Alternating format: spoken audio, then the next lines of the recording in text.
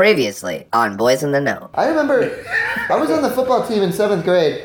I was a fourth string safety. I was on fourth string, the only person in fourth string, by the way. They created a string for you. I think they just thought it was funny. Like, I only played in a couple scrimmages. I weighed like 70 pounds or something. I was like 4'5", and I think they just thought it was funny that I was on the football team. They used to call me Big Mike. That was like my football name. I actually quit the football team and the school's band on the same day.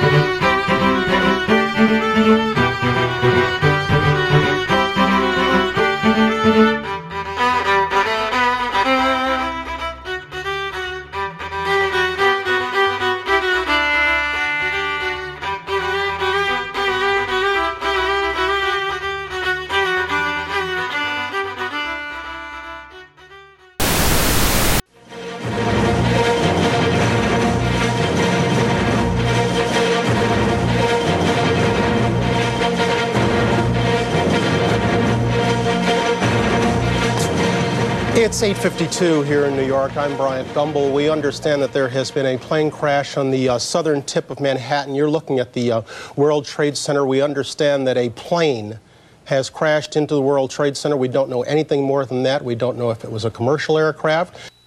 Now, by the entire ABC network. Good Morning America was in progress in the East Coast and the Midwest, but we're joined by the entire network just to show you some pictures at the foot of New York City. This is at the World Trade Center. Obviously a major fire there, and there has been some sort of explosion. We don't fully know the details. There is one report, as of yet unconfirmed, that a plane has hit the World Trade Center, and you can see that there is smoke there coming out of at least two sides of the building. So, where were you on 9/11? Where's I on 9/11? I guess I was in school. You were in school. Yeah, as many of us were at that age. I was in school, but I was in college. You were like 11, right? Yeah. Yeah. So I was in school. I was there were like our teacher was out in the hallway with some other teachers, and this kid Craig McFeely. It sounds like he gropes. He was a fucking kiss ass teacher's pet person. He went out in the hallway to see what was going on, and he came back in, and he said with a lot of enthusiasm in his voice, "Hey guys, someone just hijacked a plane and flew it into the Pentagon." The Pentagon? Is that the first one? No, but that's just the first one. He was like real late. But he was like excited about it, and I guess none of us really knew what that meant, so we all thought it was cool. It sounds cool. Like, I would want to watch that or play that on PlayStation 2. Well, I wish you could watch it, but the footage is very spotty. Best one though, the fourth one, right? The Let's Roll crew. Oh, that didn't even happen very far away from where I live, where it actually crashed. That's let's talk about it. It was like near Grove City. I don't remember where it crashed. It was like 50 miles away or something, but relatively close. I mean, it was just like a bunch of countryside separating that from where I was at. So yeah, the Let's Roll guys. Those guys are fucking badass, dude. They were just like, no. Yeah. They kind of make everyone else who died on 9/11 look like a bitch. Everyone who was, besides the guy who was the producer of Frasier. Yeah. Didn't he die? Yeah. Okay, that guy was cool, because Frasier's the shit. I'm not going to disparage the dead, but I can be disappointed in their lack of, like, gung-ho action style. Yeah, I mean, they kind of made everybody else look bad. However, they didn't actually save anyone's life on the plane. No. They inspired a sick Neil Young song, though. Well, it's not his best. It's no Cowgirl in the Sand. It's no Cortez the Killer. You know what I mean? It's like fucking Let's Roll on the Mount Rushmore of Neil Young songs. No. Okay, so the thing crashed near where you lived. Yeah. Like right by your house. No. Okay. It was maybe like an hour's drive away, but it was still pretty close for. I mean, I guess you were closer. I was closer, but I mean, I don't know. Physically, emotionally, I feel very distant. Yeah. From it. I was in college on Long Island, so I wasn't exactly like in the city. I also did laundry that day. I'm more proud of that. Yeah, that's grace under pressure right there. Just like folding socks while the fucking world is coming to an end. I knew the laundry room would be pretty empty. And it was. So that was probably maybe the first time I washed my clothes ever in college. It was 9/11. It was like everything I had.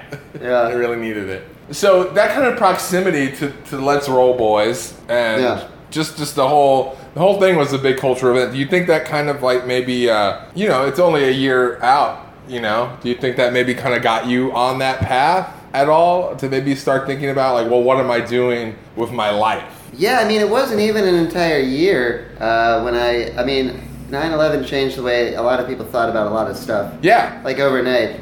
And I did a little soul searching, and I decided I was gonna go out for the football team. Go!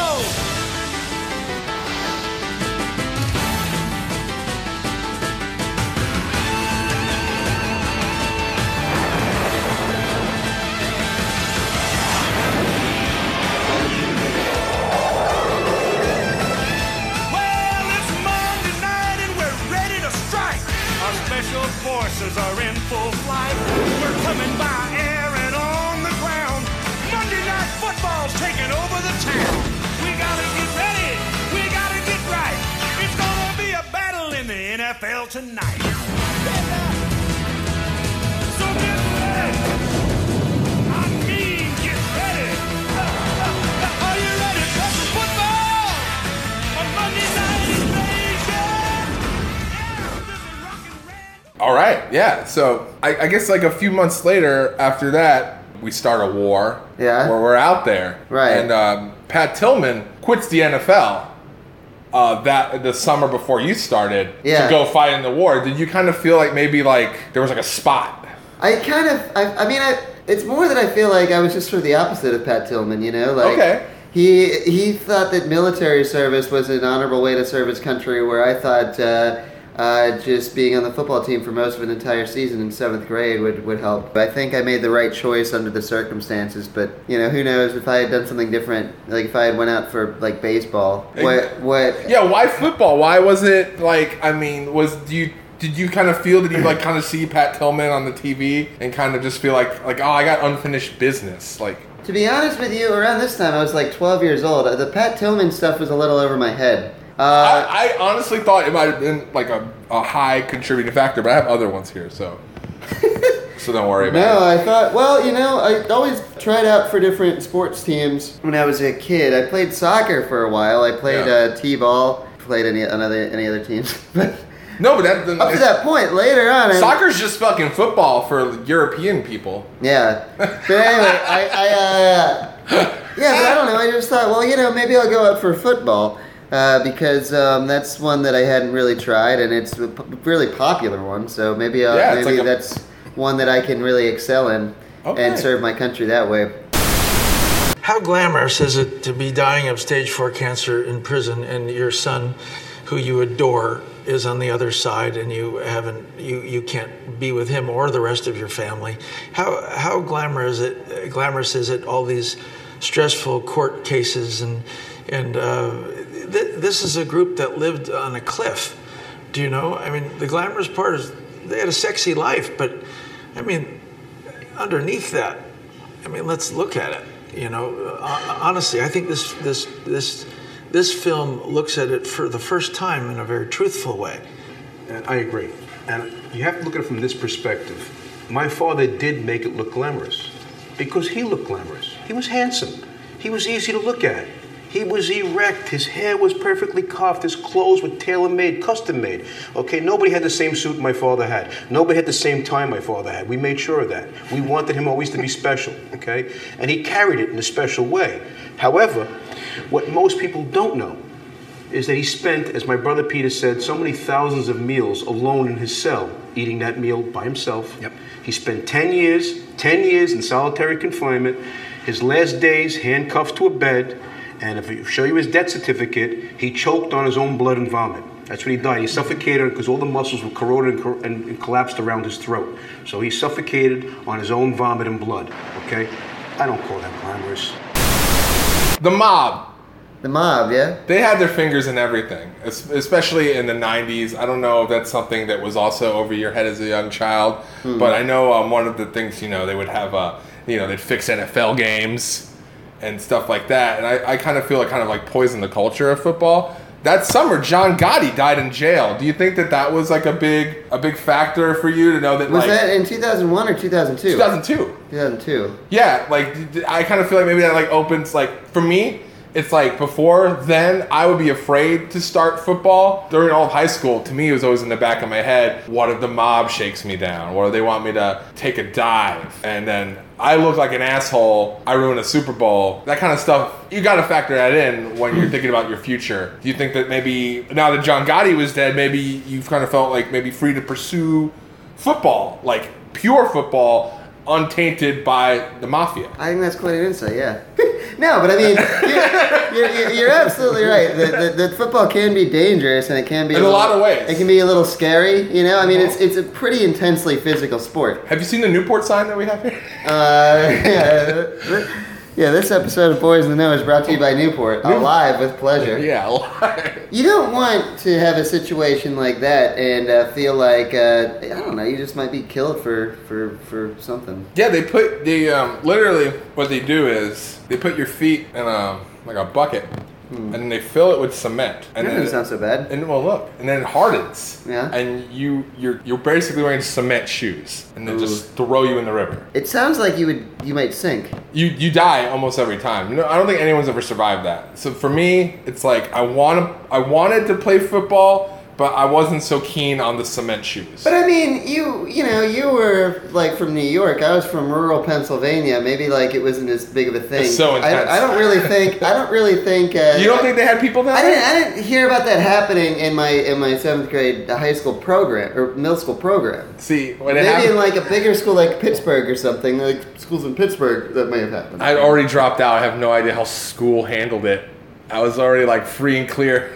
That summer. By the summer of 2002, I was already never going to school again guy. Which is crazy to juxtapose. Like, you're just like kind of really getting into the meaty last shitty 5 or 6 years of it. Right. They're just awful. And you're just starting. So there's a little bit about our age discrepancy. All right, let me ask you. You're known for having some controversial lyrics. And so on your albums, you're known for having some controversial lyrics. What do you think that people are going to find most controversy in your upcoming album, The Eminem Show? That's hard to tell. Like, there's certain things that I know that will push buttons, and there's certain things that end up on my albums that push more buttons than I thought was going to. Really? So, like, it's kind of unpredictable. Like, do you have an idea? Is there anything? Is there one song or one lyric, one verse that you're like, wow? Probably the Dick Cheney. Like, which that one? seems to be like the popular consensus so far.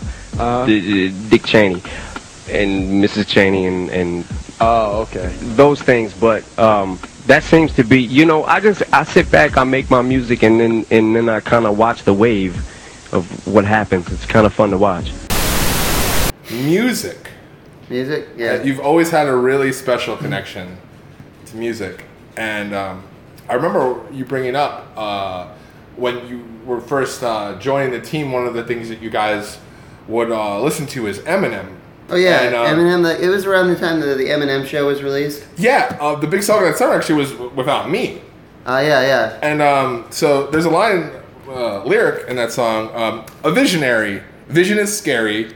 Could start a revolution, polluting the airwaves, a rebel. So let me just revel and bask in the fact that I got everyone kissing my ass." Yeah. Did you kind of feel like that a little bit? Like you kind of like you were at the front door.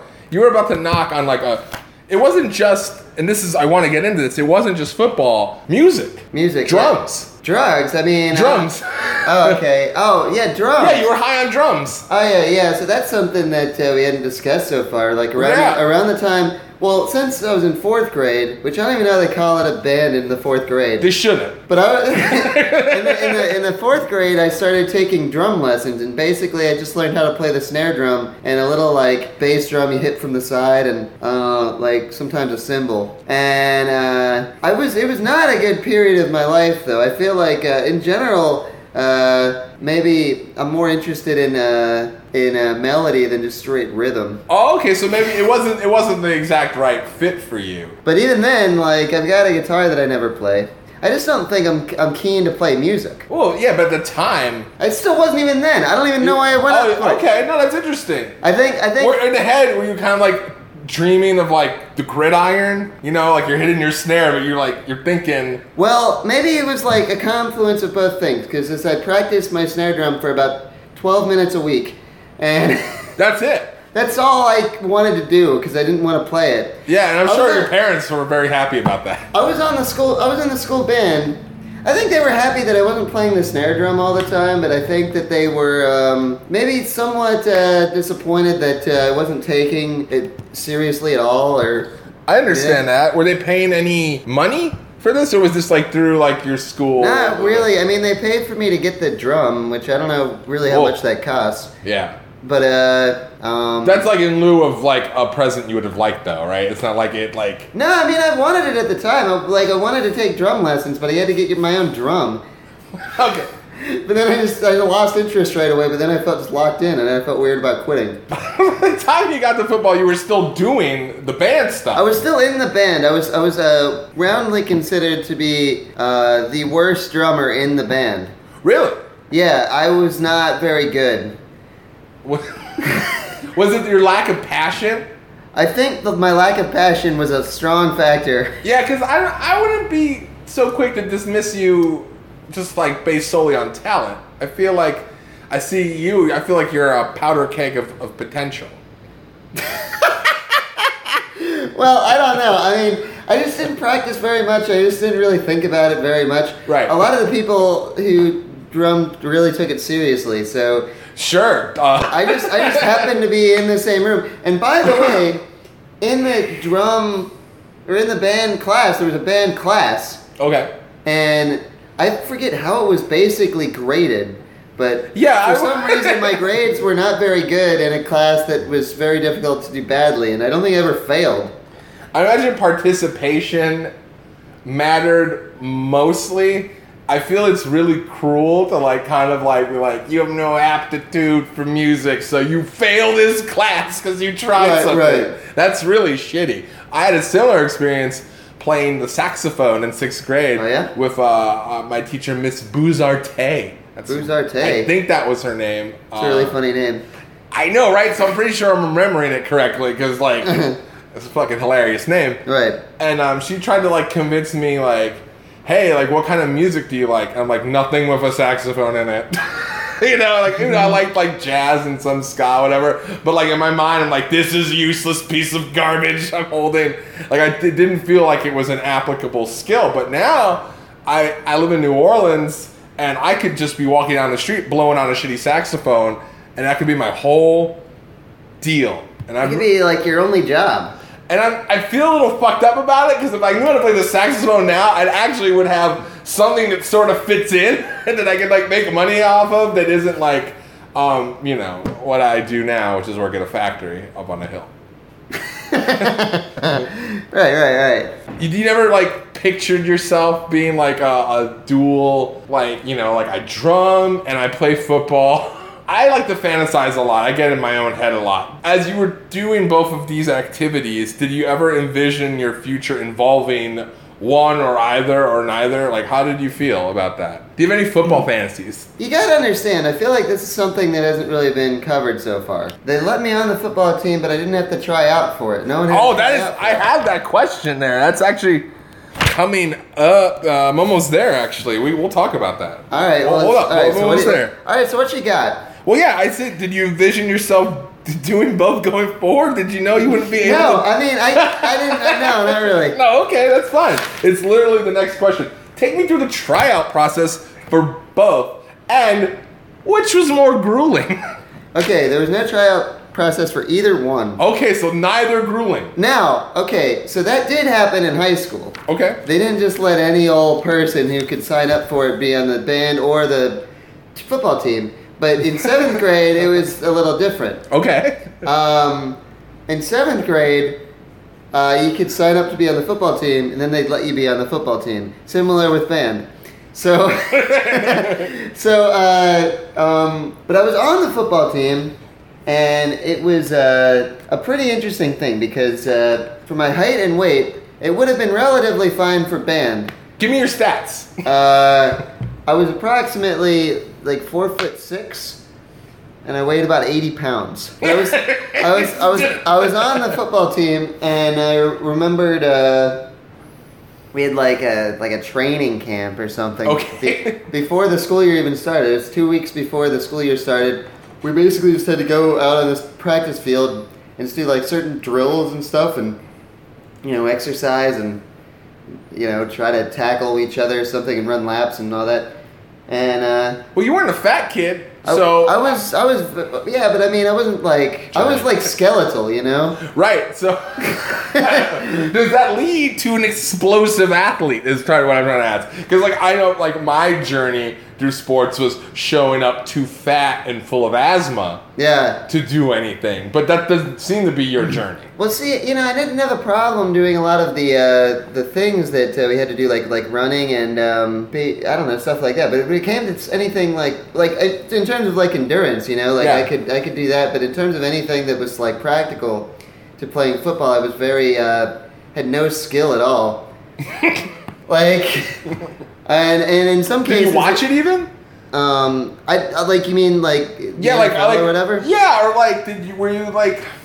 Was it like, were you interested in activity? Or were you already a fan? Like, how are you approaching, like, oh, I got to show up to this camp, but like, why? Because it was a thing to do, or because it was like something you liked? I did wrestling because I liked like WCW growing up, and like it wasn't the same shit at all, and that was disappointing. I mean, as I said earlier, it was those Flight 93 Let's Roll folks. Yeah. They really inspired me to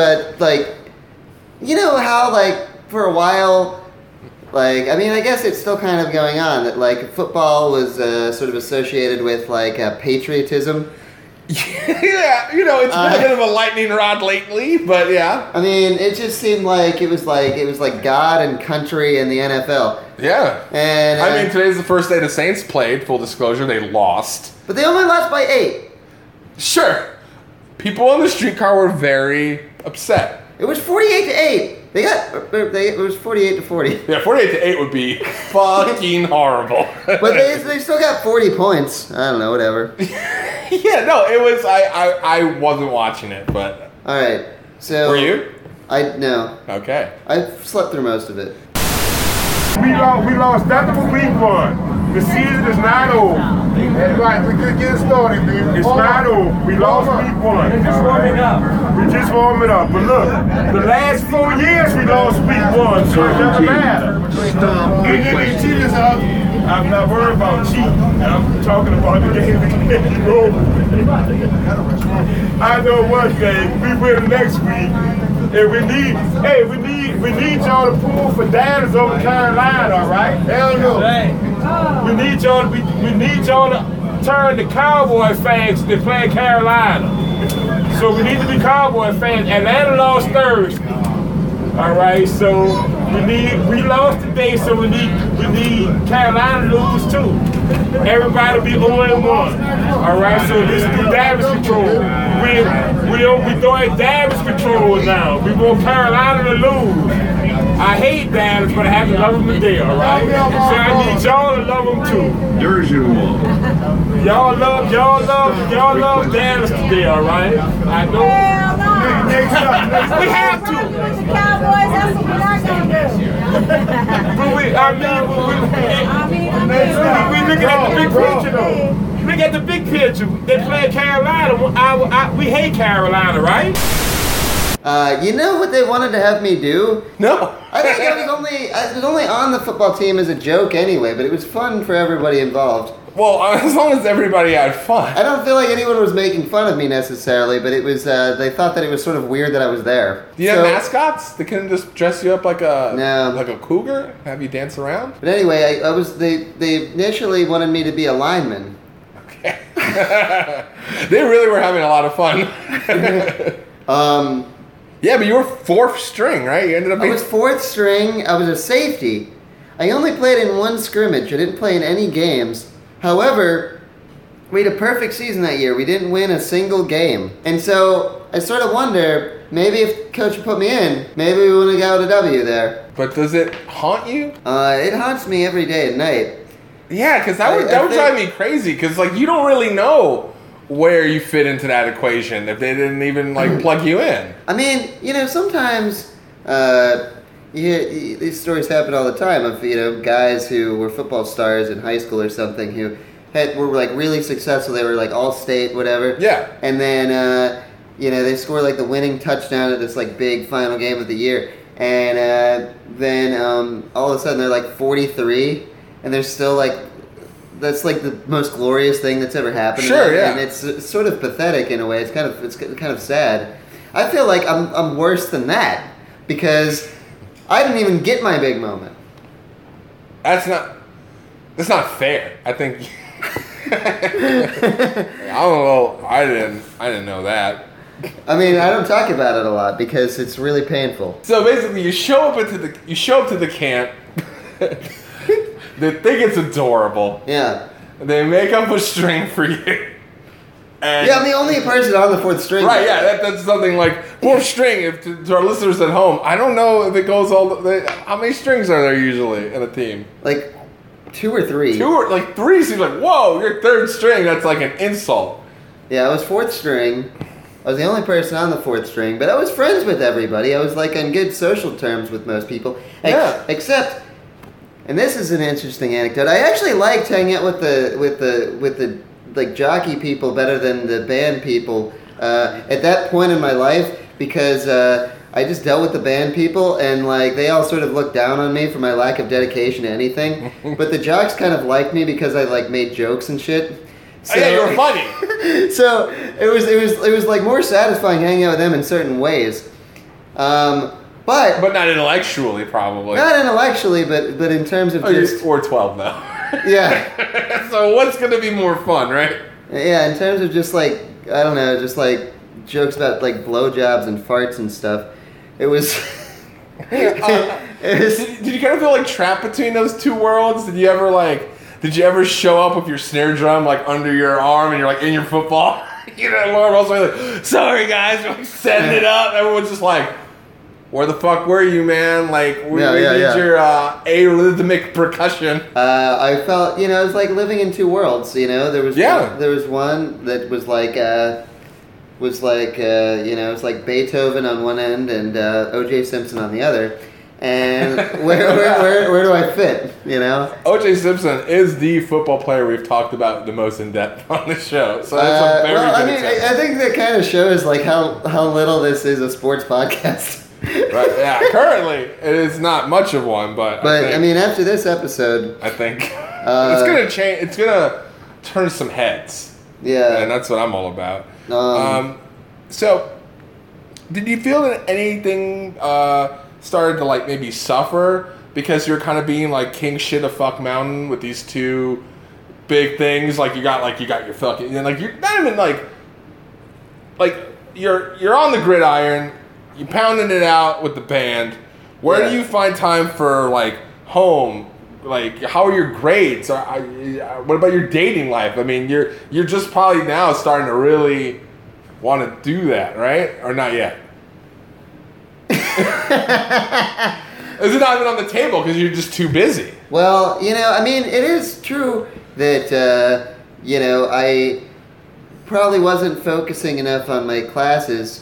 Okay. And I wasn't focusing enough on pounding them asses. Yeah. And to be honest, I wasn't really focused too much on football or band either. Oh wow! But I was spending a fair amount of time like dealing with them. So like your body was there. Yeah, I was physically there, but I really wasn't that interested for most of the time. Were you that checked out like the whole time? You were always like, I'm gonna make some jokes. I'm gonna sit on this bench because they're not gonna call me. Right. Well, I did the one scrimmage I played in. I also I need to hear. I played very little in that. I was a fourth. They eventually made me a safety, which is in a defensive position. Right. I'm supposed to tackle them motherfuckers, and obviously the people that I'm supposed to be tackling. Weigh up to twice as much of me, if not more. I sure. weigh like 80 pounds.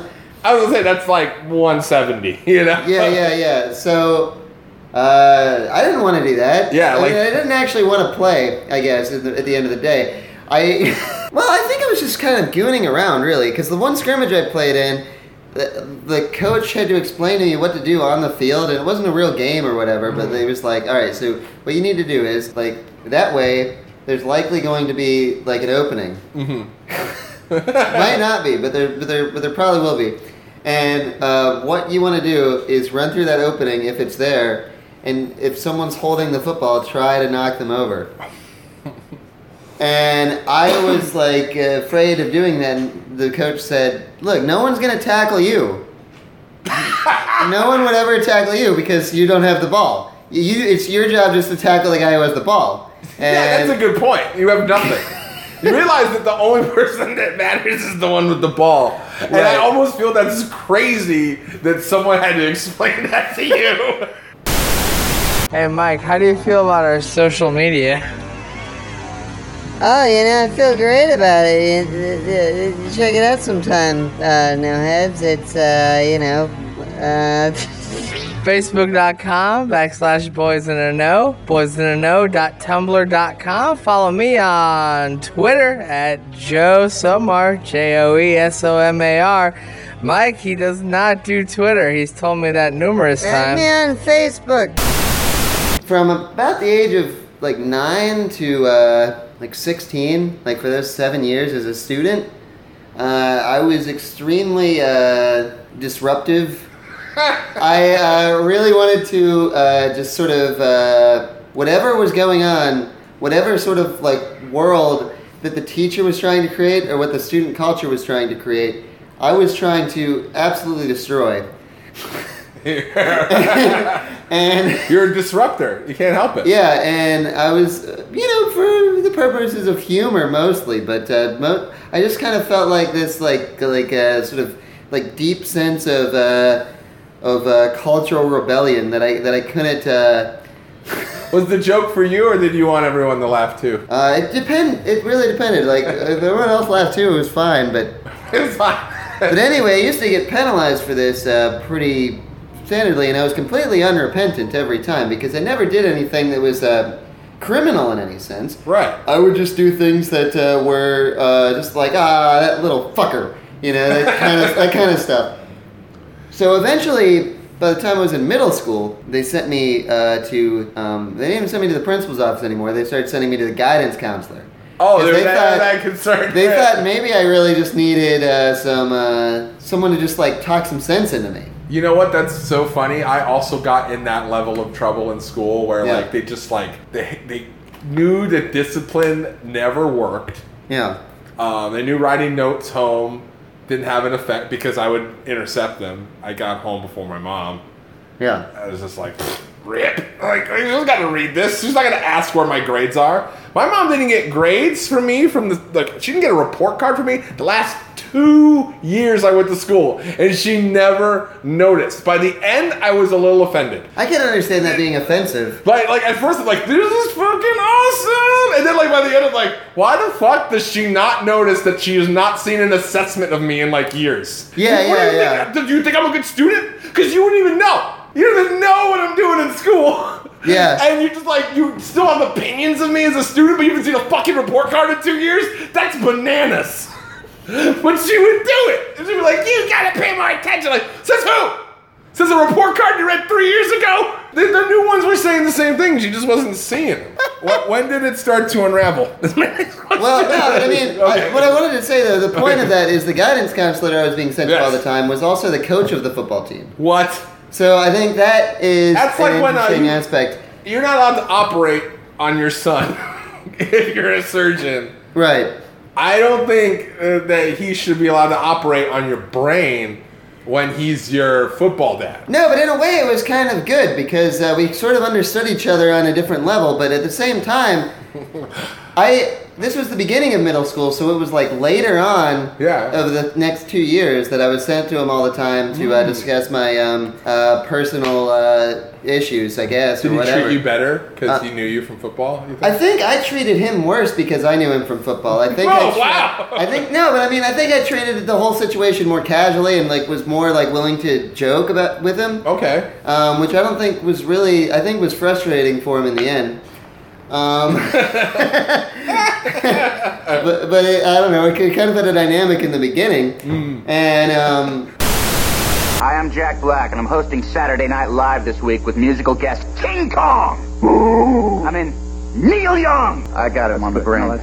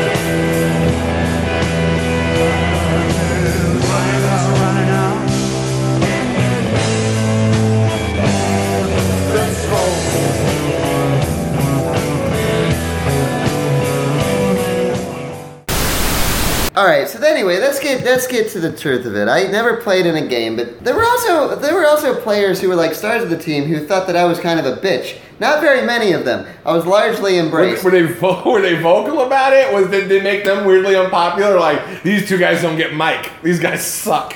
You know, but they're like, I just want to play football. What's this little fucking Rudy Pipsqueak ruining everything? It was kind of, I don't know what it was really, but like the fact that I would never really practice and that I never played in a game, and I had these like extra small helmets, but I had a college or like, extra small like jersey and pads and stuff. But I had like a college sized helmet because I had like an adult sized head, but with like a kindergarten body. Woo, baby! Like Marvin the Martian, and I don't know. They just generally didn't like me. I remember we were at a game one time, and one of the players had a concussion. It was like one of the best players on the team, and he was like walked off or something, like crying. And I thought, oh, he's the bitch now. He's crying because he bumped his fucking head. He's like one of the handful of dudes who didn't like you. But anyway, so let's see where this all unraveled. Basically, the football season was almost over. The school, like, Christmas concert thing, about a month and a half away. I was spending a lot of time doing both of those things for the past several months and having no interest in necessarily doing it any of that time. I found certain aspects of both of them fun. Right. We can only combine them into one activity. But at the same time, I found like actually doing what I was supposed to be doing to be not fun. But I found doing things related kind of tangentially to them to be like sort of amusing. But I was kind of, I kind of was just like, I don't want to do anything anymore. I'm sort of stressed. Did he ever pressure you to take steroids? No, but actually a guy who was in the 7th grade team, the next year they had a perfect season the other way where they won every game. Okay. And they went to these like state finals, and one of the players on that team actually did take steroids. He was, in I guess 8th grade or 7th? Yeah, 8th grade. So a junior high school guy just was like, time to get on the gear. Yeah. I don't know what he was thinking. That sounds like fucking ridiculous to me, but I don't know. See, I was hoping you'd have something for that, man, because I feel like I gotta start him early. I wasn't really connected to the fucking. I'm not asking for an expose. I'm just wondering if someone's just like, hey, you're looking a little small. There's like a syringe, like yeah. No, but it was funny. All right, so I. Now, why would someone get arrested for pornography unless it was illegal pornography? Well, maybe you had too much of it. Let's see. In November 2002, while filming David LaChapelle's video for Elton John's This Train Don't Stop There Anymore, while he was doing this, Paul Rubens, learned that police were at his home with a search warrant. That's bad news. Oh man, that sucks. Acting on a tip from a waitress in the pornography case against actor Jeffrey Jones. And anyway, Paul Rubens' house was searched in connection to that case. Okay. And they found 70,000 items of kitsch memorabilia. 2 grainy videotapes, and dozens of photographs that the city's attorney's office characterized as a collection of child pornography. I don't know. So there you go. I'm on the fence. He turned himself in to the Hollywood division of the LAPD and was charged with possession of obscene material improperly depicting a child under the age of 18 in sexual conduct. Which begs the question, how do you properly depict a child under the age of 18 in sexual conduct? In 2002, towards the end of the year, around what we're talking about, it's when Pee Wee Herman gets arrested for child pornography charges. Didn't that hurt? Did that, we discussed that John Gotti didn't really do much for you. Pat Tillman, who I'm shocked to find out wasn't your main inspiration in life. What about Pee Wee Herman getting shut down for kiddie porn? You remembered it off the top of your head in a previous episode, so I feel like it must have fucked you up pretty bad. Well, I mean, listen, Paul Rubin masturbating in a theater, you know? He did. That was fine. It was wrong. Yeah, but it wasn't. It was deviant behavior. It was in a very deviant place. However, when he got charged with that, I was like, man, this guy's a real deviant. And then it makes the whole Pee Wee Herman character seem really fucking creepy and weird. Right. So you kind of thinking, what the fuck am I doing? Like, what is anything? I mean, I kind of was thinking maybe being a classically trained musician isn't the path for me. Neither is being a Heisman Trophy fourth string safety. So I decided that I was going to quit both. And we're kind of getting into the climax of the story now. Yeah, where alright, so basically Mr. Abarca, if I'm remembering this correctly, Mr. Abarca, I mean, I do remember correctly that he was like the band leader. And he was a dog. He was, no, that's... And I was excited that you had such a progressive school. No, well, anyway, he was, he had a substitute teacher one day who was this guy named Mr., I forget his name, but this is a bonus little fact. He was struck by lightning several times and it gave him narcolepsy, so he would often fall asleep during class. But one day he was like directing the band and he fell asleep doing that, and it was really funny. And I also had no idea what he was doing. He was just a fucking batshit old man. He looked like a combination of older like Charles Darwin and I don't know, just some fucking crackpot at a bus stop. Just some crackpot at a bus stop with a long beard. Love to get him on the show. Seems exploitative if we do. We'll work that out. All right, but anyway, Mr. Abarca, he was criticizing me. I was like fucking around. I was like, I'm a loose cannon. I am my own man here. Yeah. So I was playing the drums however I wanted to play them in this wild fit of creative rebellion, throwing everybody off. And I got in trouble for that. It wasn't the first time that I'd done it, because sometimes I like to fuck up the whole band. You would just go out of your way to sabotage everyone else who was taking it seriously. No, that's what you were doing. I'm just like, but it's like, I get it. It's impish and fun when you do it. So I said that he was yelling at me, and I said, I don't even want to do this. So I unceremoniously quit the band. I resigned, and Did then you spike like the sticks? Like, no. He just told me to go to the office, and I said okay.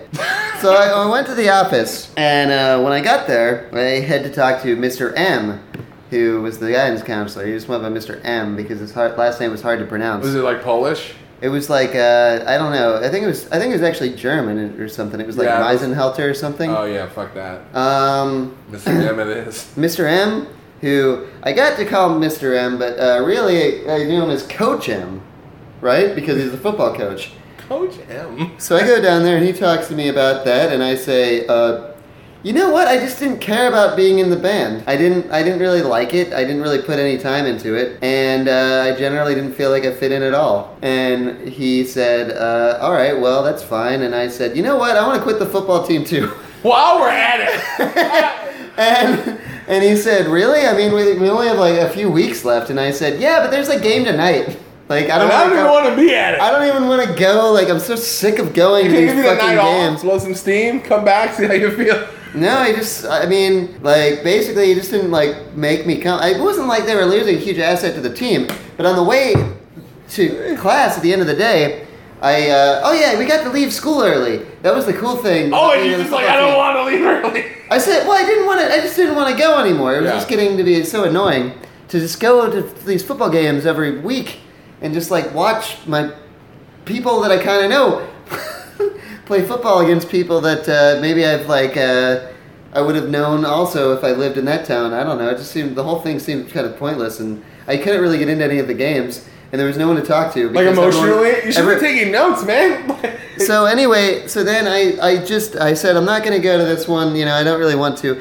I passed this kid named Jordan Fee, and he was, like, getting ready to leave, and I was going to my regular class, and he said, hey, man, where are you going? You got to go this way. And I said, I'm not going. And he said, what? Why? And I said, I quit. And he said, Big Mike. They call me Big Mike. Yeah. I should have said that earlier. I said, like, come on, Big Mike. And I said, I just don't want to. And you broke that guy's heart. He was like, all right. He walked away. I never talked to him again. I don't blame him. We actually kind of got to be, like, sort of friends on the football team. You ruined it. I think I ruined it. I never, ever talked to him again. You have to realize that part of the charm was you sticking to it. So I think once you're like, I don't even want to do it, I was like, oh, he's just a little bitch now. I don't mean that, like, mean, but, like, I'm sure they kind of, like, you were throwing away the bond. Because they did sort of, like, for the most part, except for the guy who broke his neck or got a concussion or whatever. Yeah, fuck him. Fuck him. And fuck everyone who was like him. But everybody who on the team was there to, like, who was embracing you, I'm sure they were a little let down. This is why I hate working with other people. It's like, let me just fail. That's a good point. I haven't really thought about it from that angle. I guess I did kind of, in those, it must have been maybe 3 months. Unlikely friendships were forged that were never really rehabilitated after I decided I didn't want to go to fucking New Wilmington that night. And what's left, though? That's all you guys had was Wilmington and M&M. There were a couple other games. But yeah, M&M. I mean, it was an interesting thing being in the football team because, like, before, like, a home game, especially in the locker room, we'd, like, blast, like, M&M or Linkin Park. We'd just be like, ugh! It's like getting, like, pumped up, And it was, we were alive with pleasure. It was kind of exciting. The smell of a locker room. It's got this weird smell. It's mostly the smell of, like, the pads. For some reason, they just, like, have this weird, like, fragrance. Yeah. Had some laughs. Talked about how some of us might get laid eventually. I bet everyone did. It'd be hard to imagine, there being even, like, one person who hasn't had sex yet from that. That was, like, 16 years ago, and they were all fairly athletic. Like, I've gotten laid, and I was, like, just a fucking skeleton.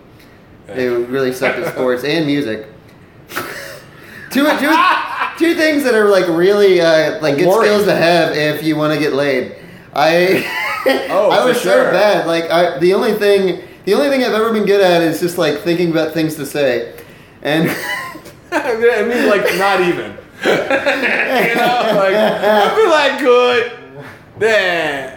Like, that's my whole life. I'm like, should I? Nah. Yeah. So, the Saints played today. It was the first game of the season.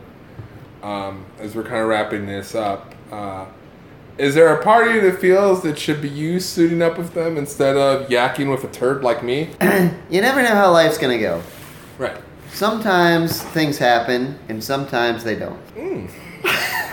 And... it's really... It's like an Almond Joy Mounds kind of thing. Right. And sometimes you take what happens and you accept it on its own terms. And sometimes you look at what didn't happen. I've literally never done that, by the way. And you think about all the times that it could have happened. How your life may have actually been better if it did. And how the fact that it or nothing similar to that happened to you is probably your fault. But knowing that almost paralyzes you from doing anything to correct against it. So, I mean, it's complicated. You and I have a bit of a difference,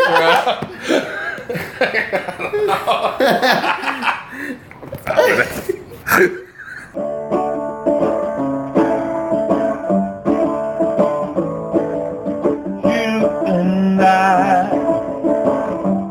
travel to the beat of a different drum.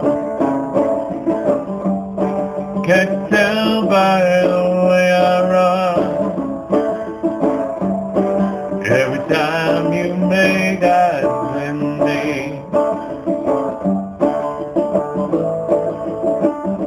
you cry alone. They it will work out. Honey child, I've got my doubts. Can't see the forest for the trees.